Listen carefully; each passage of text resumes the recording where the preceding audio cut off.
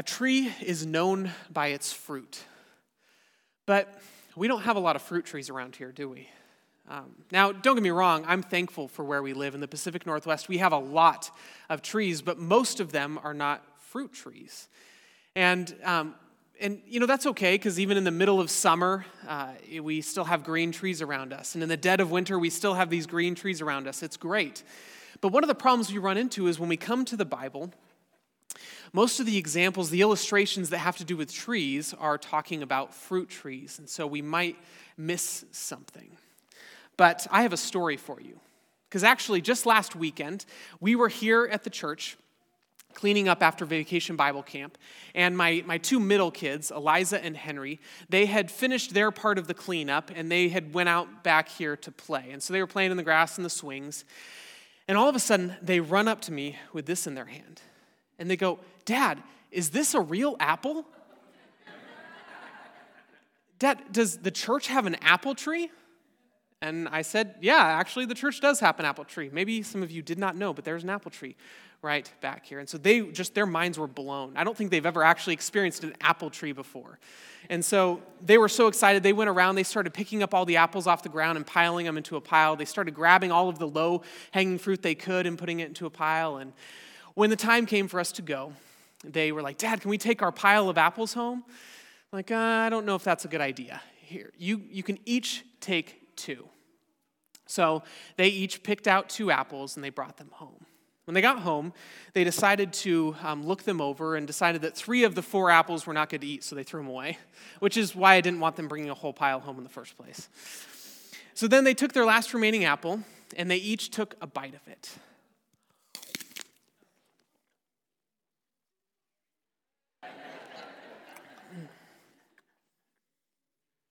Just a moment.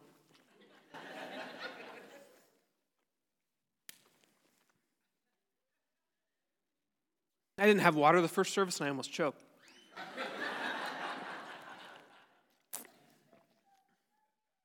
So that's kind of the face they made when they tried it. So there's 2 things about that apple tree. I don't know that apple tree has ever produced really great apples. And secondly, it's not ripe. This is not the season for apples. This is not the time to pick them. So that was very sour. Even for a green apple, was very sour. Well, today in Mark chapter 11, we're going to be talking about a different kind of fruit tree. And that fruit tree is going to tell us how we rightly worship God. So let's dig into Mark chapter 11 here. As Pastor Bob took us through Mark chapter 10 last week, we saw this going through this wilderness on the way to Jerusalem. Jesus has got his face set towards Jerusalem. He's headed there. He's going through the wilderness. Well, now we've made it to Jerusalem. In this first verse in chapter 11, it says, "Now when they drew near to Jerusalem, to Bethphage and Bethany." And this is actually important, this location name, especially Bethphage. Now, that's often how we pronounce it, is Bethphage or Bethphage. Maybe you've heard it pronounced. But if I'm not totally butchering this, the Hebrew way to pronounce it would be Bethphage. Now, this may be a little bit familiar to you. If you break that word apart to understand what it means, what does Bet mean? Does anyone know? House. Yeah, maybe you've heard of Bethlehem or Bethlehem, house of bread. This is the house of figs. Now, right now, that might not be relevant at all to you, but here in a few moments, we'll see why this location being called the house of figs is very relevant and very important. So this first story that we see in chapter 11 is this triumphal entry of Jesus. So I just want to walk through this story with you. They're getting near to Jerusalem. They come over the Mount of Olives, and Jesus sends 2 of his disciples ahead of them into the next village, and he gives them very specific instructions. There they will find a young donkey, a colt, tied up, and they're to untie it and bring it back to him. And if anyone questions them, they're just to say, "The Lord has need of it, and we'll bring it back when we're done." And so the 2 disciples go into the next village, and it happens exactly as Jesus described it. They get questioned, they answer, "The Lord has need of it," and they're allowed to take it back. So they bring this young donkey back to Jesus, and they put their cloaks on it. And Jesus sits on it, and he rides on this donkey the rest of the way into Jerusalem. But there's something else curious that's going on at this time, because there's this whole crowd of people that are coming into Jerusalem with him. These people that are coming to Jerusalem for the feast. And the people in front of him are laying down their cloaks on the road. They're laying down these leafy branches that they've got from the fields. They're laying it down on the road, preparing the way for Jesus to come into Jerusalem. And all of them, those in front, those behind, they're shouting, "Hosanna, blessed is he who comes in the name of the Lord." And if you remember, that word Hosanna means God save us, we pray. So what they're saying is, God, save us, we pray. Blessed is he who comes in the name of the Lord. Blessed is the coming kingdom of our father David. God in the highest, save us, we pray. There's something pretty significant going on here, but I want to help us understand it from a few different viewpoints. So one viewpoint is our viewpoint as the reader. We're reading through the book of Mark, and what do we understand that's going on here? We have some insights because of things that Mark has laid out. We probably have some insights because we know what's about to happen to Jesus. And so when we look at this, we understand. They're saying, God save us. Well, who is Jesus? He's the Savior that's come to save his people. Blessed is he who comes in the name of the Lord. Jesus is coming in the name of the Lord. And then this connection to the kingdom of our father David. We know that Jesus is David's heir. He is the true king of Israel. And we see this picture of the king, the humble king, mounted on a donkey, coming into his kingdom, coming into the capital city of Israel, to Jerusalem. And so we see this beautiful picture there. But what were the people thinking at that time? That's another viewpoint that we need to look at. See, the people coming in with him, they don't see this whole picture that we see. They only see part of it. Now, don't get me wrong, they're still honoring Jesus. But this song that they're singing, they didn't make it up for him. This is a normal pilgrimage song that they usually sing when they're coming into Jerusalem for the feasts. This is kind of a normal thing that would happen. And there is this special connection to Jesus. They're recognizing, we're going in to Jerusalem for the feast, and the prophet Jesus is coming with us. Isn't he great? All the miracles that he does and the great teachings that he does. This is great that we have the prophet Jesus with us. But they don't understand the full significance of what's going on. John, in the book of John, it tells us the disciples didn't even understand until after his death and resurrection when they looked back. Then they understood what was going on here. So that's another perspective. They are saying these things almost prophetically. They don't even realize that they are proclaiming this new king coming into Jerusalem. There's a third perspective, and this is the perspective of the dedicated Bible reader. The one who has read through their Bible and they paid special attention reading through the prophets. Because in the prophet of Ezekiel, he has this vision of the temple. And he sees the glory of God departing from the temple, leaving the temple, going out from Jerusalem, down through the Kidron Valley and out over the Mount of Olives, never to be seen again until now. What has just happened? Hebrews 1 tells us that Jesus is the radiance of the glory of God, the exact imprint of his nature. The glory of God has come back over the Mount of Olives, down through the Kidron Valley, back into Jerusalem, to the very temple itself. The glory of God has returned to the temple. But what happens? Verse 11 here says, "And he entered Jerusalem and went into the temple. And when he looked around at everything, as it was already late, he went out of Bethany with the 12. How disappointing is that? The glory of God has come back to the temple. And he looks around and he leaves. Something's not right here. So we see more of this the next day. They're on their way back in to Jerusalem. And it says that Jesus was hungry. We pick up here in verse 13. It says, "And seeing in the distance a fig tree and leaf, he went to see if he could find anything on it. When he came to it, he found nothing but leaves, for it was not the season for figs. And he said to it, 'May no one ever eat fruit from you again.' And his disciples heard it." Now, this has got to be one of the strangest stories in the Gospels. There's some weird stories in the Bible, but in the Gospels and the stories about Jesus, this has got to be one of the strangest ones. Because what does it seem like is going on the surface here? It seems like Jesus is a little bit hangry.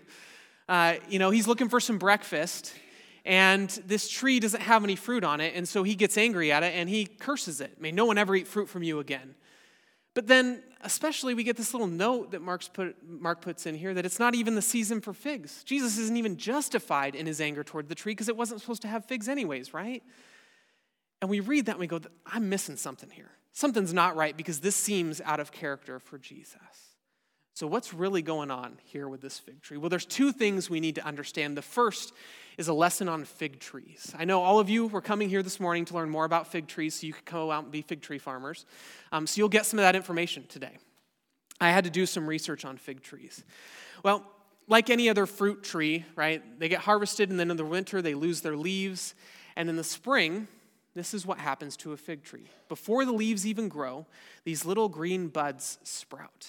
And you could call them pre-figs. There's actually fruit in there that you can eat. Now, it's not very good to eat. It's kind of like my sour apple here.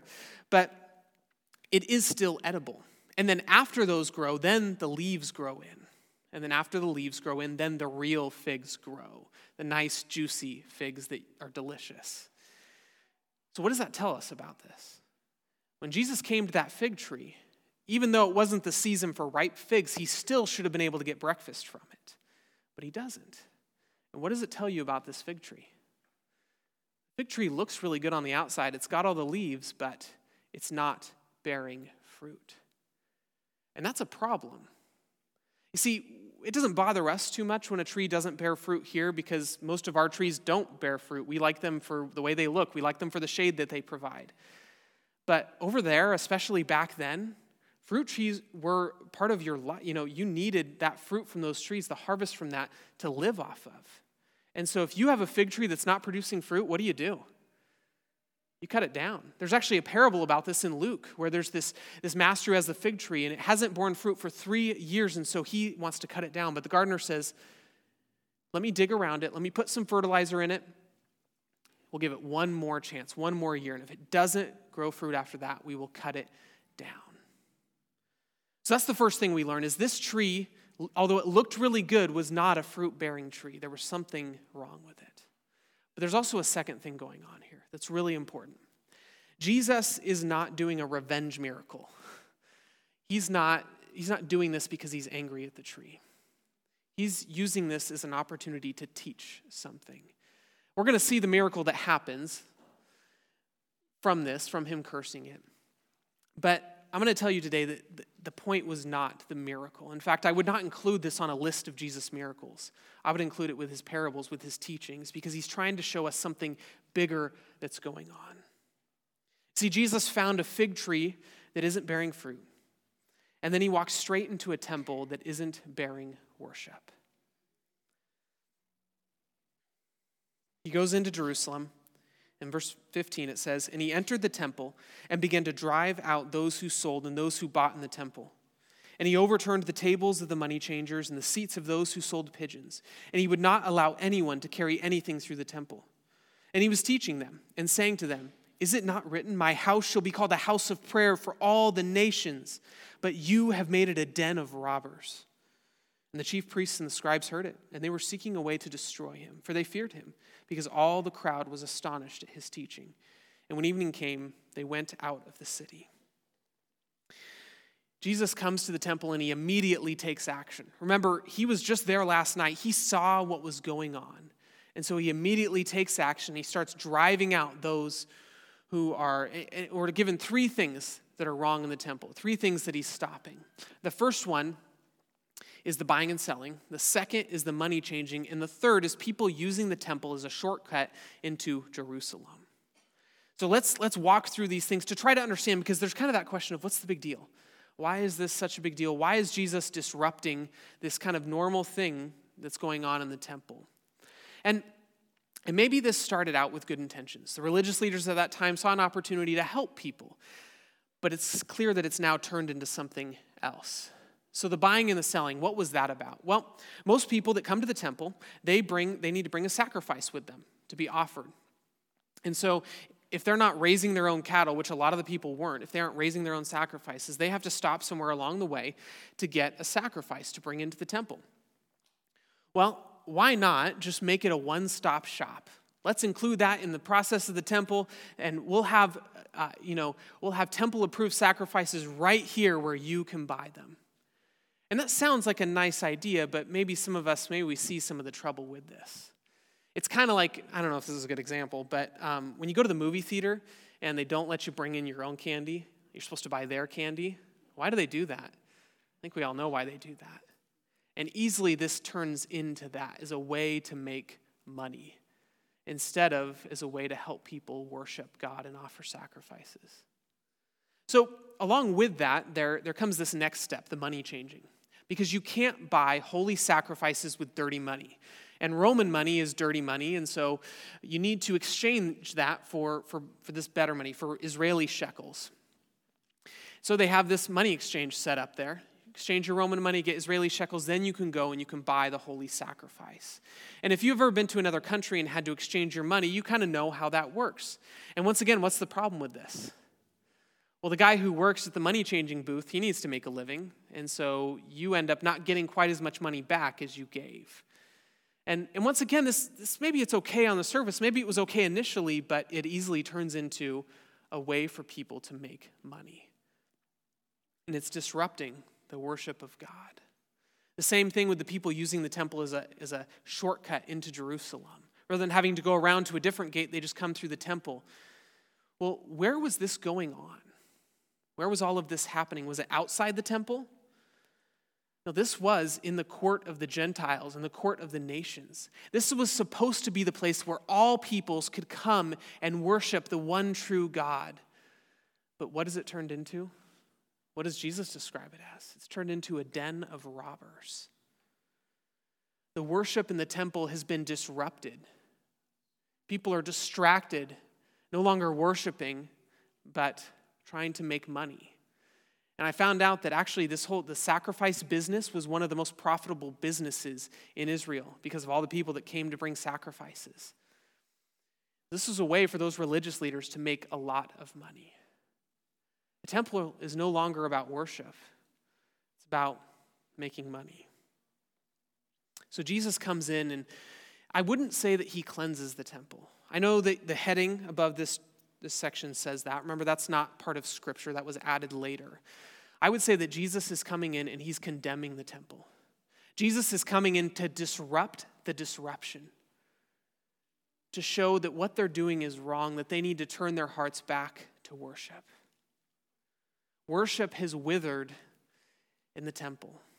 The glory of God returned last night and today to the temple, but they don't recognize him. They're not focused on worship, they're focused on something else.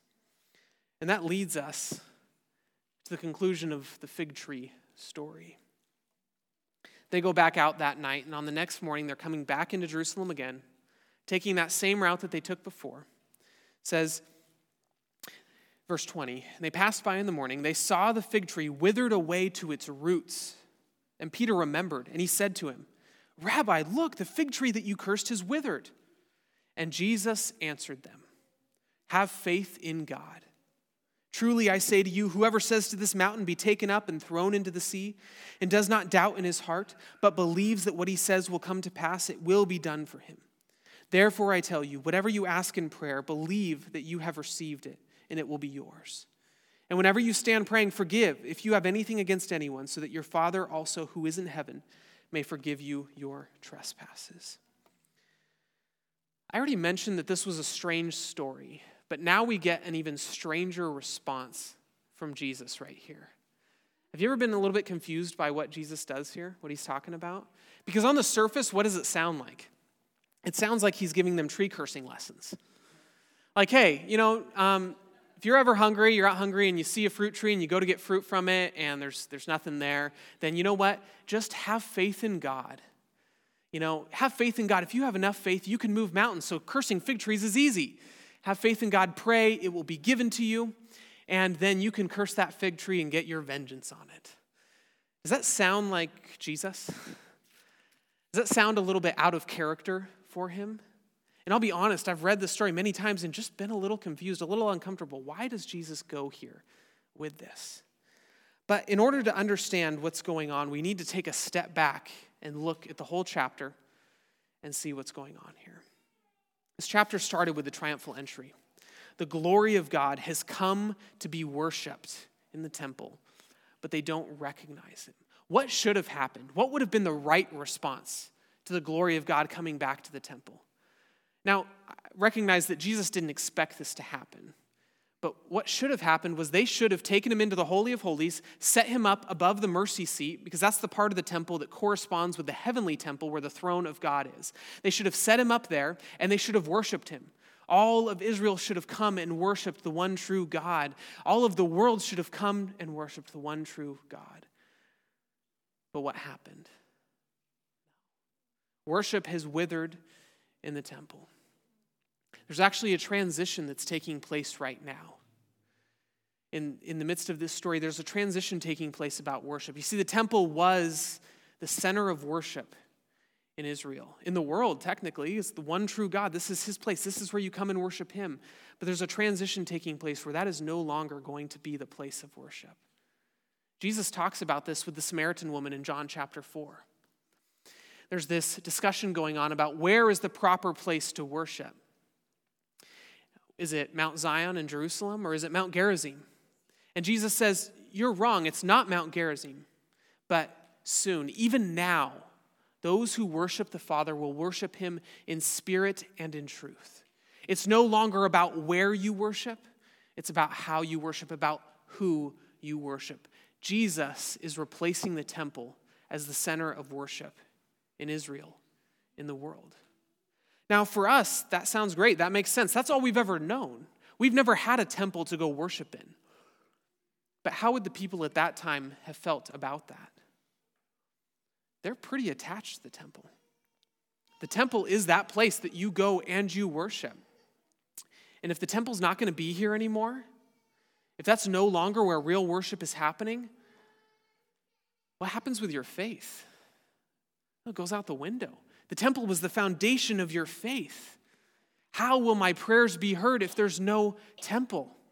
How will I be forgiven if there's no place to offer sacrifices? Maybe you can feel the weight of what that would feel like.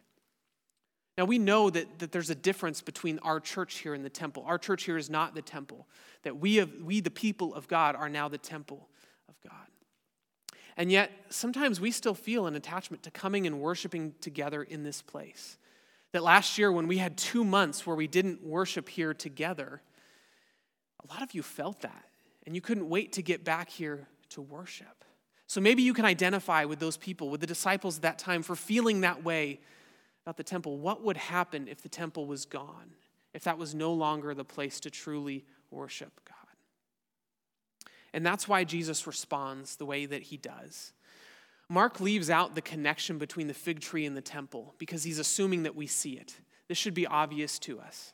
The fig tree represents the temple. The fig tree represents the current religious leaders at that time. It looks really good on the outside, but there's no fruit. There's no worship, true worship going on there. So what does true worship look like? Well, we see it here in his response. Have faith in God. Don't worry about the temple. Have faith in God. God is so much bigger than a temple. God is in control. He can move mountains. Pray. Even without a temple, your prayers will be answered. Prayer is a huge part of our worship to God. The posture of prayer is a posture of worship before God, praising him, confessing our sins, asking for help, interceding on behalf of others. This is a big part of our worship, of true worship before God, is praying to him. And we have forgiveness in God. And our forgiveness doesn't come from offering a sacrifice. That sacrifice was offered on the cross once and for all in Jesus. And so I have forgiveness in him because of what Jesus did on the cross, which we're going to see in the next few chapters of Mark here.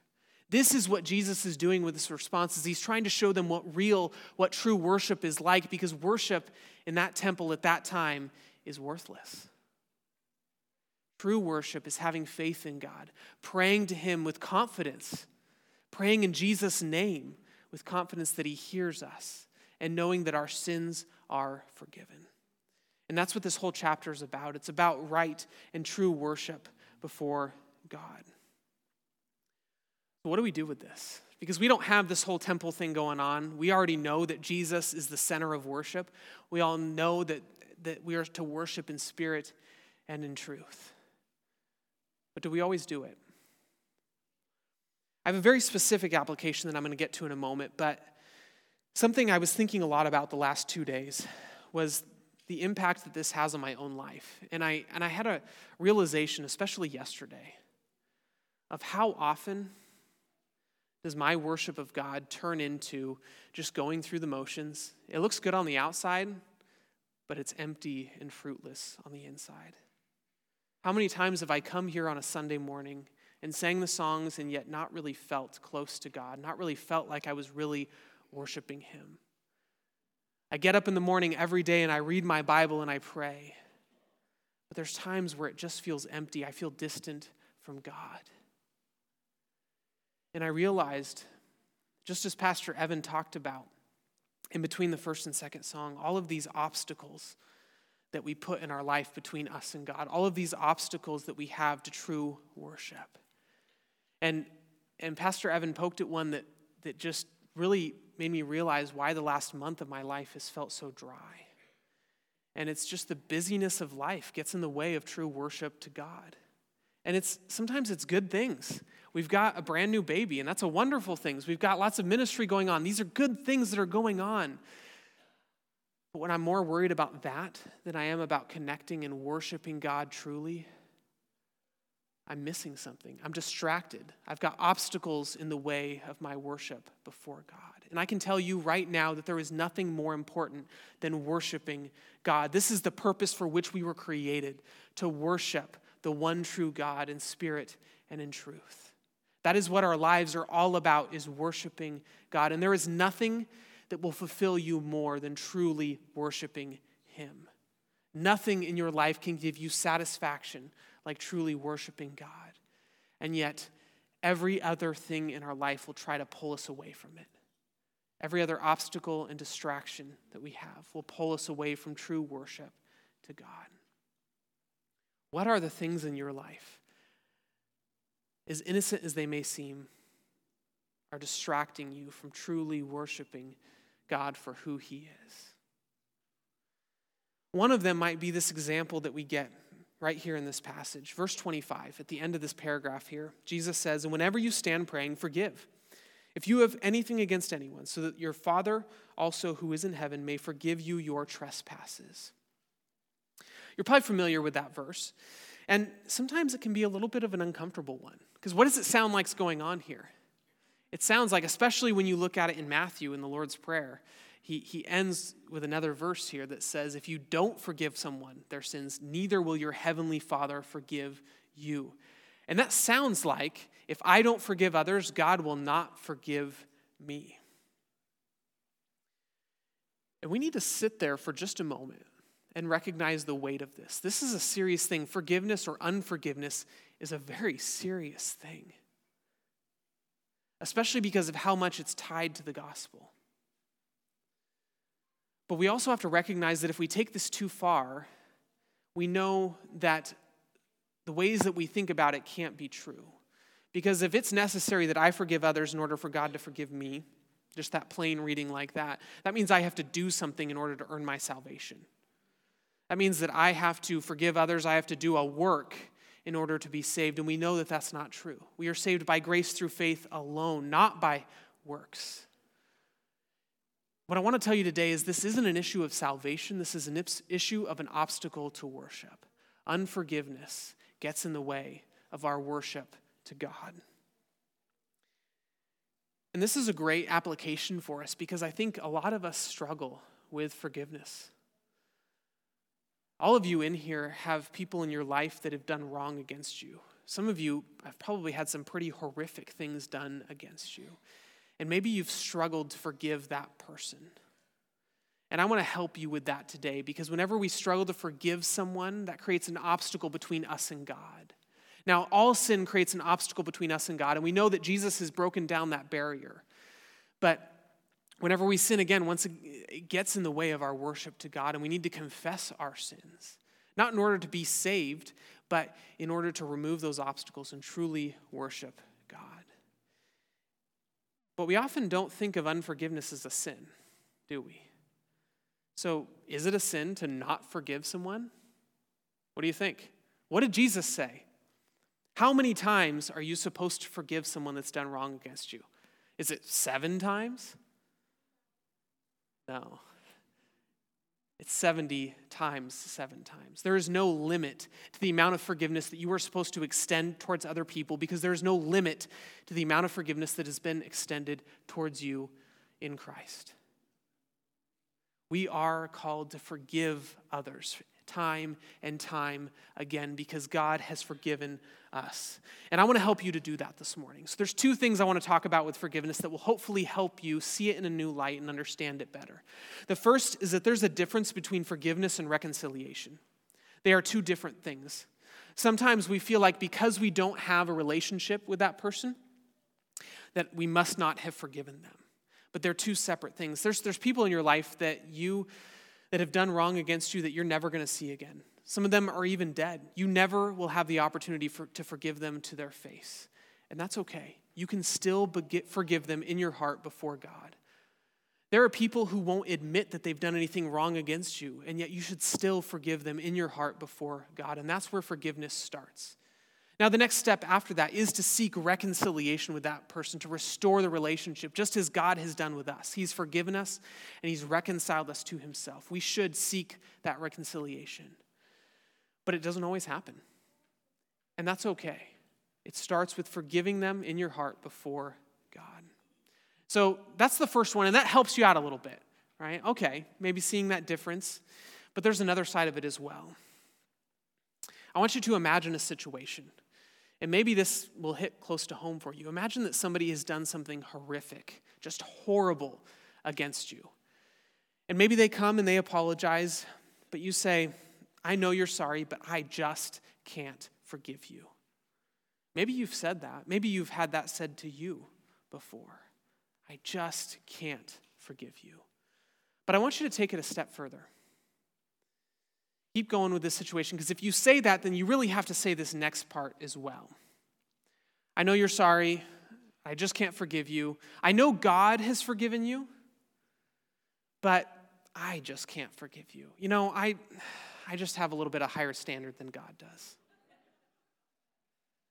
Now, I apologize if that sounded sarcastic, but I just can't say it genuinely because it's so ridiculous. Can you imagine saying that to somebody? I have a higher standard than God? That doesn't make any sense. They are forgiven by the same blood of Jesus that has forgiven you, that has forgiven me. And when I realized this in my own life, it hit me that how could I ever not forgive someone? I have been forgiven by God for so much more than anyone has ever done to me. How can I not forgive them? And understanding that perspective, it doesn't mean it's always going to be easy. People have done some pretty horrific things. It may not be easy, but you're only hurting yourself when you don't forgive them. That's a burden that you're carrying around, an obstacle to your true worship before God. And what you'll find when you extend that gospel forgiveness, that forgiveness that's based on the blood of Jesus to other people, that weight falls off of your shoulders.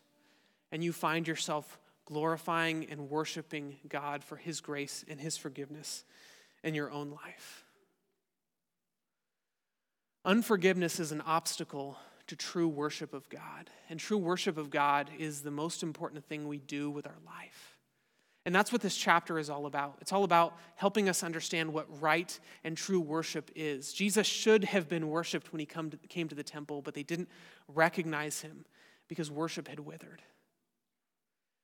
And we don't want worship to wither in our own life. And the problem is our natural tendency is for that to happen. Our natural tendency is to be distracted by all these different things going on in the world, in life.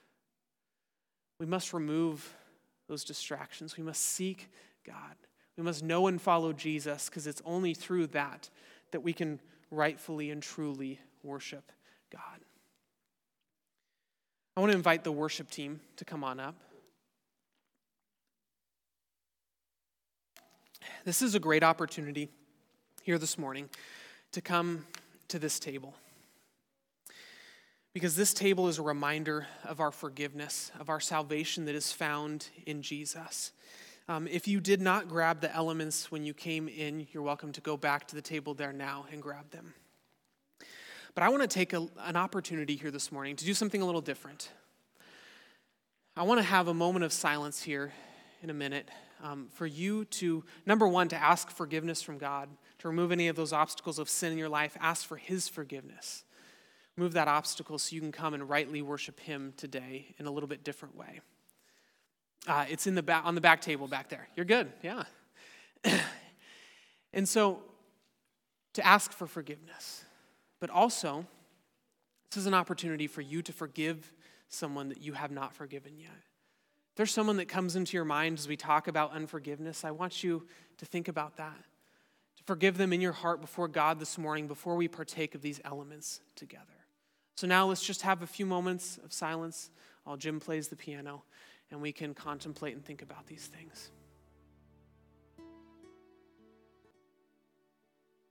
Lord, we thank you that you have sent your Son to die on the cross for our sins, and we thank you for the forgiveness that you offer to us. And I pray that if there's anyone in our lives that we have not forgiven, that we would forgive as well, to remove that obstacle that we have to true worship to you. And that we would come and worship you this morning in spirit and in truth. Even as we partake of these elements together, even as we remember the sacrifice of Jesus on the cross, that this would be a true act of worship before you. We pray this in your name, Jesus.